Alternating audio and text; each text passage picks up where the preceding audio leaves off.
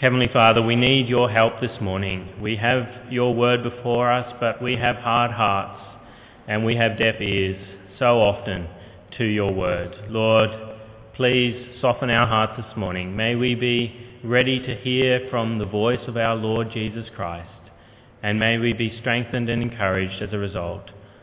Lord, use me this morning to be a prophet here, to be your mouthpiece, and to proclaim what you have said, and encourage the sheep here this morning to follow you all the more faithfully as they begin and continue that journey to paradise itself with you.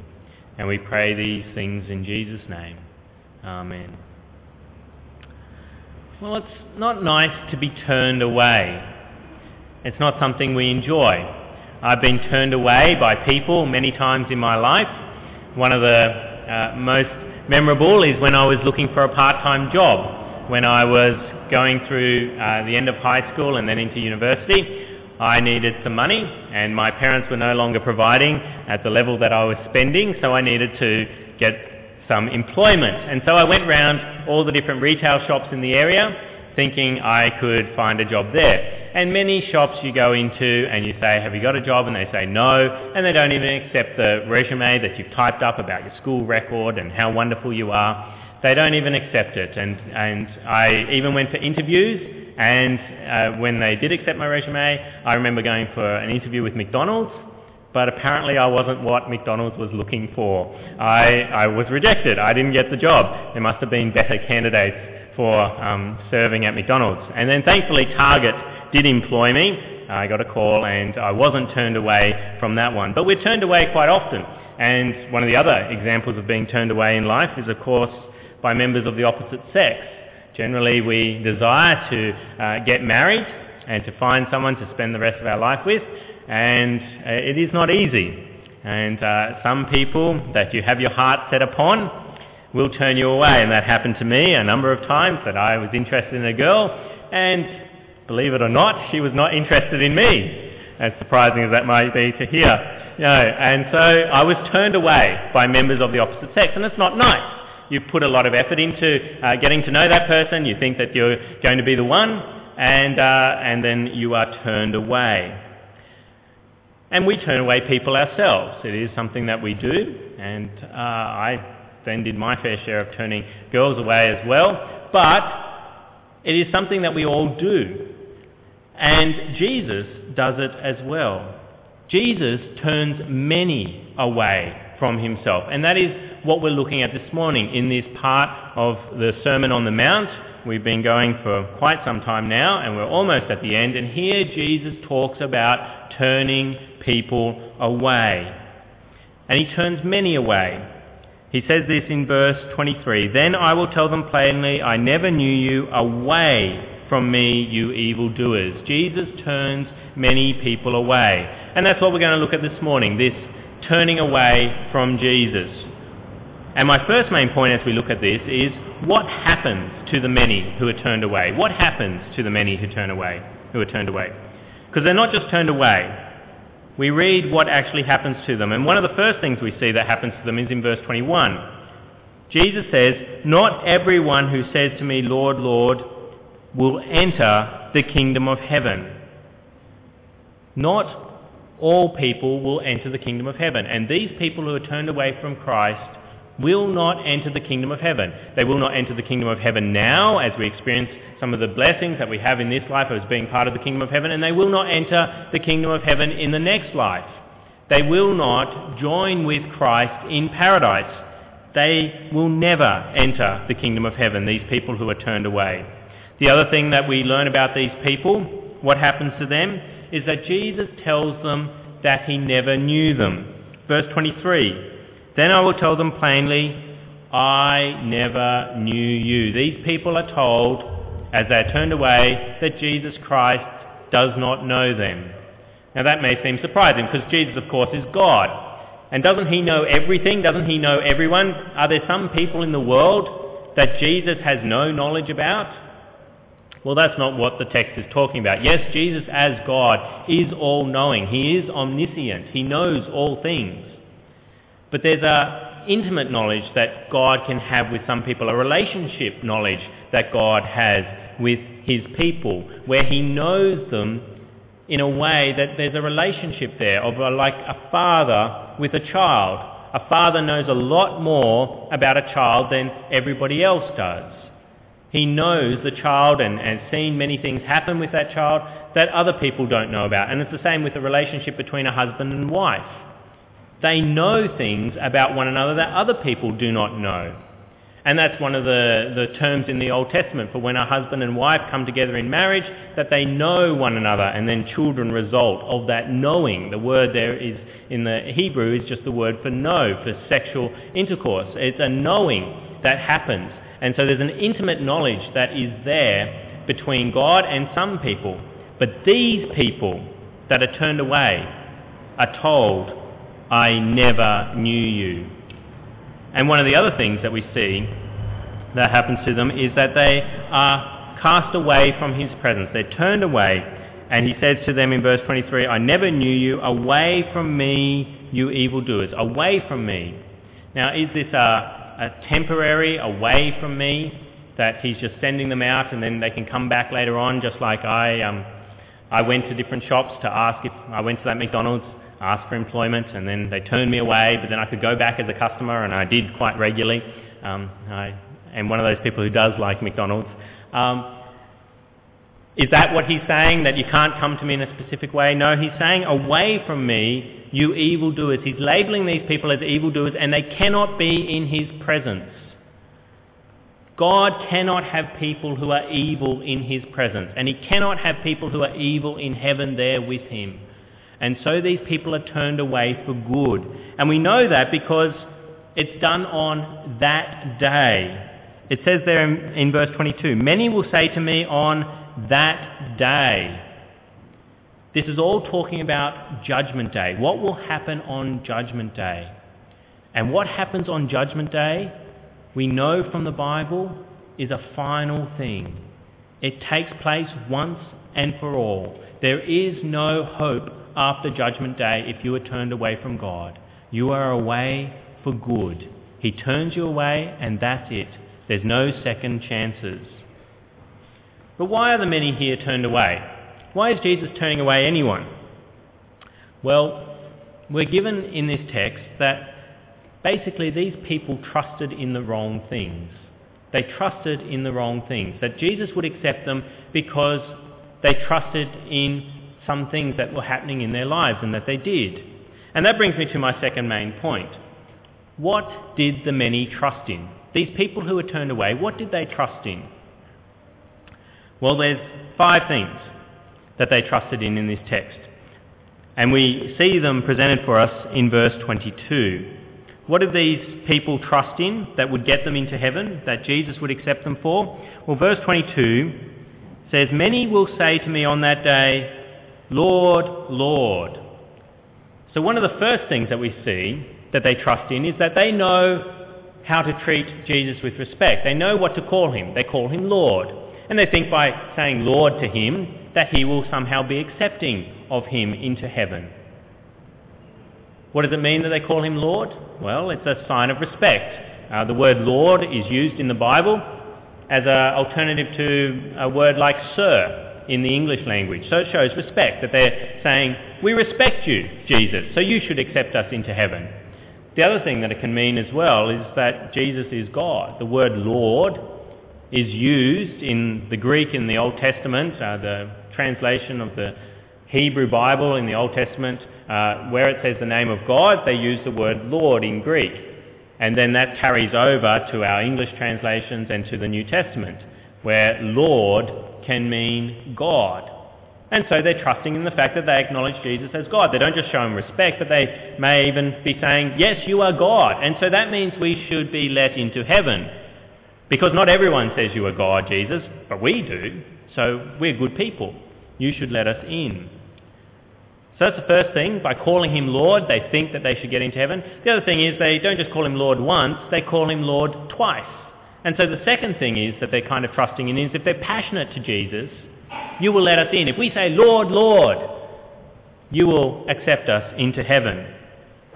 And people often trust in this. They often trust that by being passionate about Christ and about Christianity, that will somehow save them. But Jesus says, no, that's not enough to save you. Just calling me God and doing so passionately isn't enough to save you. There are many people in the Bible who call Jesus Lord and do so quite passionately, and then we don't see them as his disciples. I mean, particularly when Jesus comes into Jerusalem and there's people all shouting and praising him, Hosanna, Hosanna, blessed is he who comes in the name of the Lord. They're praising him. Again and again they're saying it. They're saying, Lord, Lord, you're coming. And then where are those people when Jesus is getting crucified? Many people are happy to profess Jesus Christ, but they don't follow through. And people still do that today. There are many people around us that are doing these two things. They're calling Jesus Lord, they're calling Jesus God. And they're doing so quite passionately in some denominations where the gospel is clearly misunderstood. Some churches are filled with people who are happy to acknowledge Jesus as God, and they're happy to be passionate about him, but they aren't truly saved. They do not truly understand the gospel. And the classic example is, of course, the Roman Catholic Church. The institution that we know as Roman Catholicism has a very bad understanding of what it means to be saved. But they're filled, Roman Catholic churches are filled with people who acknowledge Jesus as Lord, as God, and do so quite passionately. But they don't understand that it is by faith alone that you are saved and not by your works as well. They misunderstand the gospel. And so while they understand that, they are unsaved. Now, I'm not saying that there aren't Christians in the Roman Catholic Church, but the Roman Catholic institution and what it teaches is that it is by faith and works. And so while they teach that, there are people who are believing that in those churches and are unsaved. The third thing that these people trust in is that they are prophets, that they have prophesied. Verse 22, many will say to me on that day, Lord, Lord, did we not prophesy in your name? What does it mean to be a prophet? Well, last time when we looked at this text, the few verses earlier, we looked at false prophets, and I explained that prophets are not just people who predict the future, but they are people who are the mouthpiece of God. And God doesn't tell us what is coming. He tells us lots of things. He tells us how we should behave. He tells us why a situation is the way it is, like the world. Why is the world full of sickness, suffering, pain? It is because of sin. And that's an announcement from God through prophets. And so we have many prophets still today speaking the words of God. I am doing that right now. And you, when you speak to others and proclaim God's word to them, you are being God's mouthpiece. He is speaking through you because you are saying, God says you must repent and believe. And so he is proclaiming his gospel through you. But these people trust that because they've been prophets, because they've been used by God to announce his word, that somehow that makes them eligible to heaven. That means they can get into heaven. But Jesus says that's not true. That just because you've prophesied in my name doesn't mean you are getting into heaven. And we see examples of that in the Bible all over the place, where people proclaim what is true and valid through God, from God, when they are clearly not saved. One classic example is King Saul in the Old Testament. He is said to be numbered among the prophets. He prophesies. It's quite plain in the text twice. The Spirit comes upon him and he prophesies. But King Saul, as far as we know, is not saved. He is not one of God's people at all. He ends very badly his life, and David takes the throne. Just because God speaks through you doesn't mean that you are saved. God can speak through a donkey. He speaks through Balaam's donkey in the Old Testament, Balaam's donkey. Just because God has used you to proclaim his word doesn't mean that you are saved. And so sadly, many people today do believe that. Bible colleges around the world are filled with people who think because they've studied God's word and they tell people what God has said in his word, that somehow saves them. There are some very liberal Bible colleges around the world, and there's always that temptation. People who are immersed in the text of God's Word, they have that wonderful blessing of being able to study God's Word. They start to think that by knowing God's Word so well and telling people God's Word so well, that somehow saves them.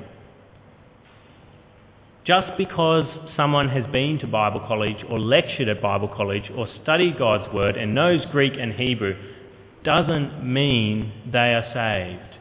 They cannot say to Jesus, "Did I not go to Bible college? Did I not prophesy in your name and explain the Word to people?" That won't save them. One of the other things, the fourth thing, is that they trust in being able to cast out demons. Verse 22, "Many will say to me on that day, 'Lord, Lord, did we not prophesy in your name, and in your name drive out demons?'" To cast out demons is something that we do see regularly in the New Testament, where demon possession was where demons came upon people and gave them different sicknesses and made them do all kinds of extraordinary things. And Jesus cast them out, and he gives the authority to his disciples to cast them out as well.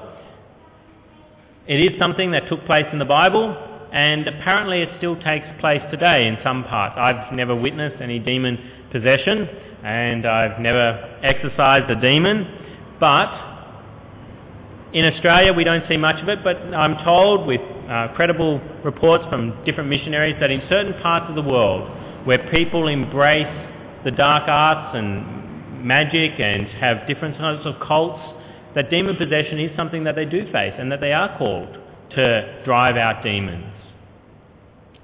But even driving out demons, if that is what you're called to do, does not save you, Jesus says. It is a wonderful thing to be able to free someone from a demon, but it does not save you, just the fact that you've been able to do that. And so we've got to be careful today where people say that they've driven out demons and that they proclaim that they are a wonderful person in Christ because they have driven out demons, that doesn't necessarily make them a wonderful person in Christ. They shouldn't be trusting in the fact that they can drive out demons. And then the last thing, the fifth thing, is that these people trusted in the ability to perform miracles. Verse 22, "Many will say to me on that day, 'Lord, Lord, did we not prophesy in your name and in your name drive out demons and perform many miracles?'" Miracles are those things that we do see regularly in the pages of the New Testament, and they still happen today.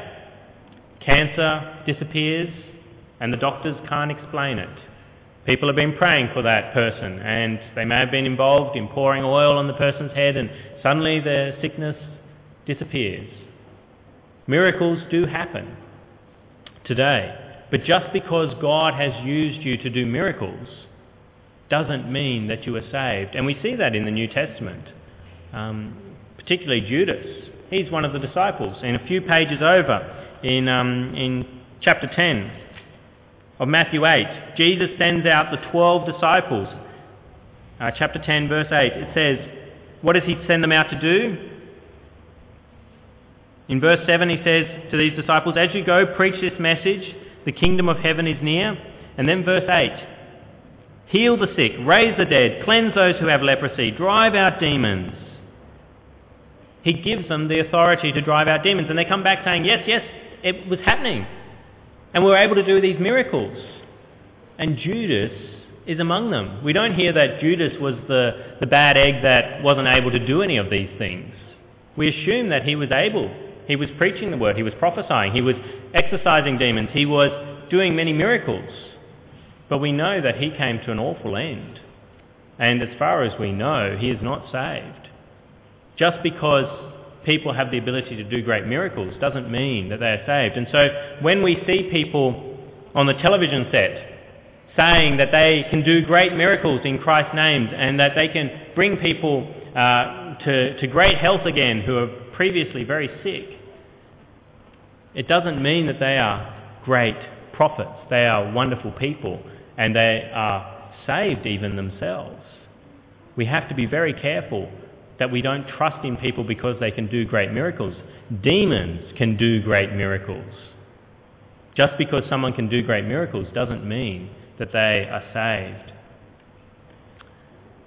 Now, those are the 5 things. I want to be clear that these are all good things in themselves, okay? These are admirable things. There's nothing wrong with calling Jesus Lord. There's nothing wrong with being passionate about him. There's nothing wrong with prophesying on God's behalf. There's nothing wrong with doing miracles, and there's nothing wrong with taking out demons. These are things that Jesus encourages us to do. He encourages his disciples to do them. He encourages us to call him Lord. We are supposed to acknowledge Jesus as God. If you do not, there is a serious problem. It's what's lacking that counts here. These are good things, and Jesus authenticates his ministry with casting out demons and healing and these kinds of things. It's what's lacking that is the problem here. These people are trusting in these alone, and they're missing something. What are they missing? Well, that's my third main point. What should the many have trusted in? What should they have trusted in? We've seen what they shouldn't have trusted in. What should they have trusted in? And that's given to us in verse 21. Not everyone who says to me, Lord, Lord, will enter the kingdom of heaven, but only he who does the will of my Father who is in heaven. Only those who do the will of God enter into heaven.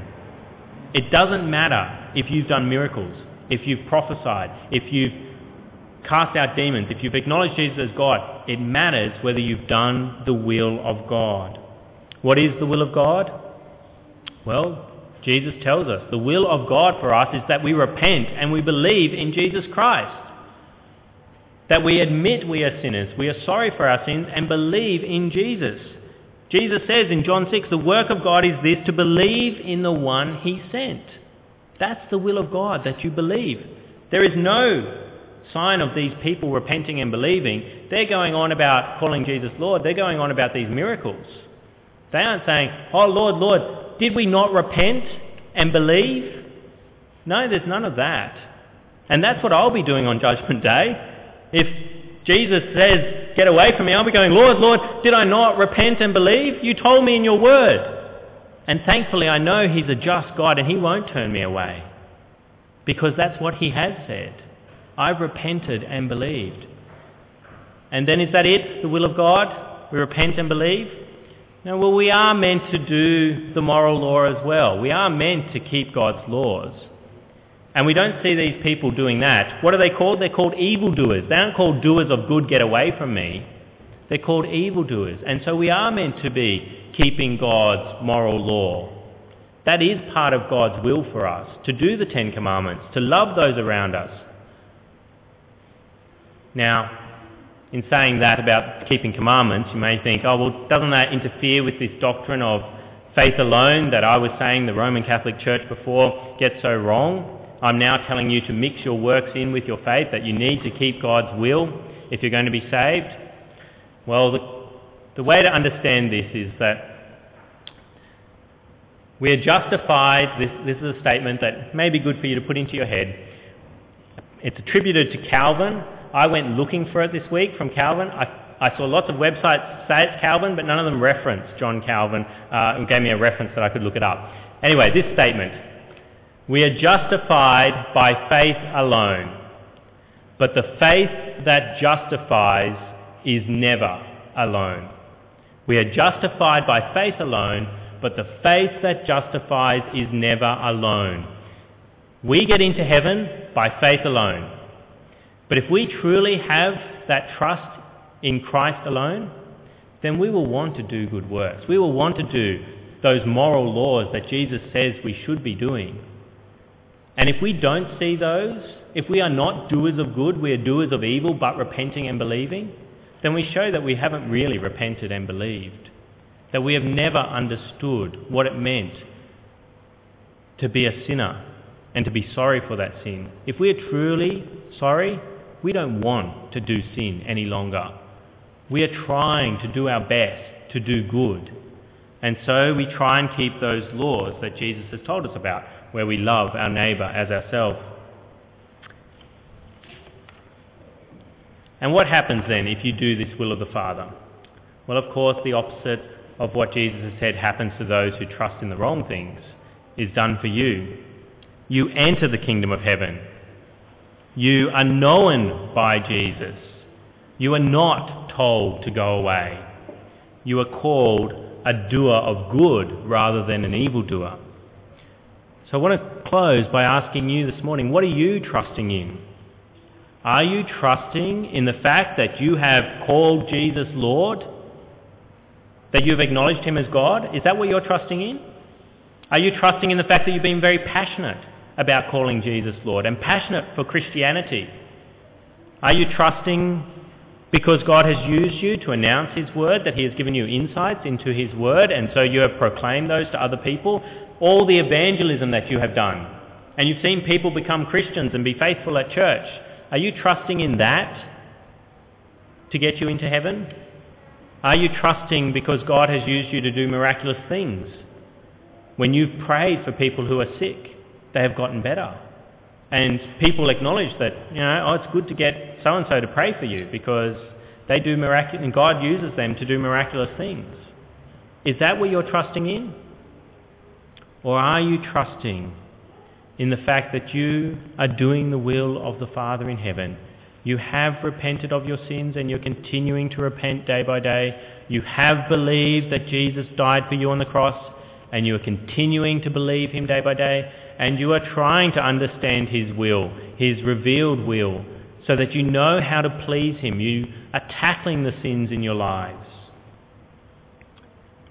If you do that, you are accepted into heaven. And I hope that is the case for everyone here this morning, that they have repented, they have believed, and are trying to do the will of the Father in heaven. Let us speak with him now.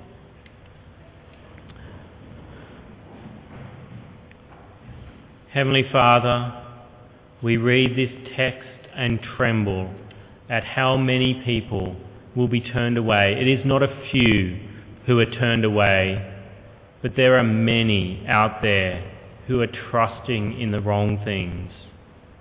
They're trusting in their simple affirmations, their professions of Jesus Christ as Lord.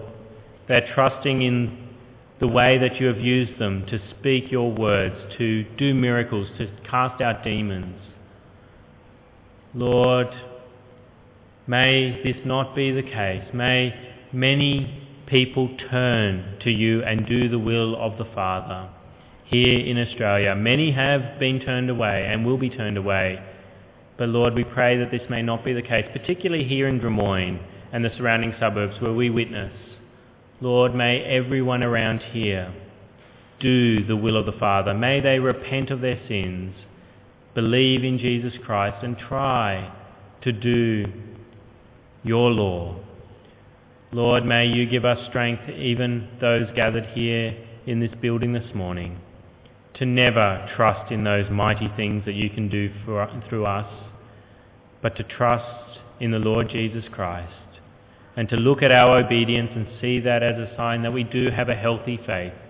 We do not have a faith that is dead, but we have a faith that is alive, because our good works are there accompanying it. And we pray this in Jesus' name. Amen.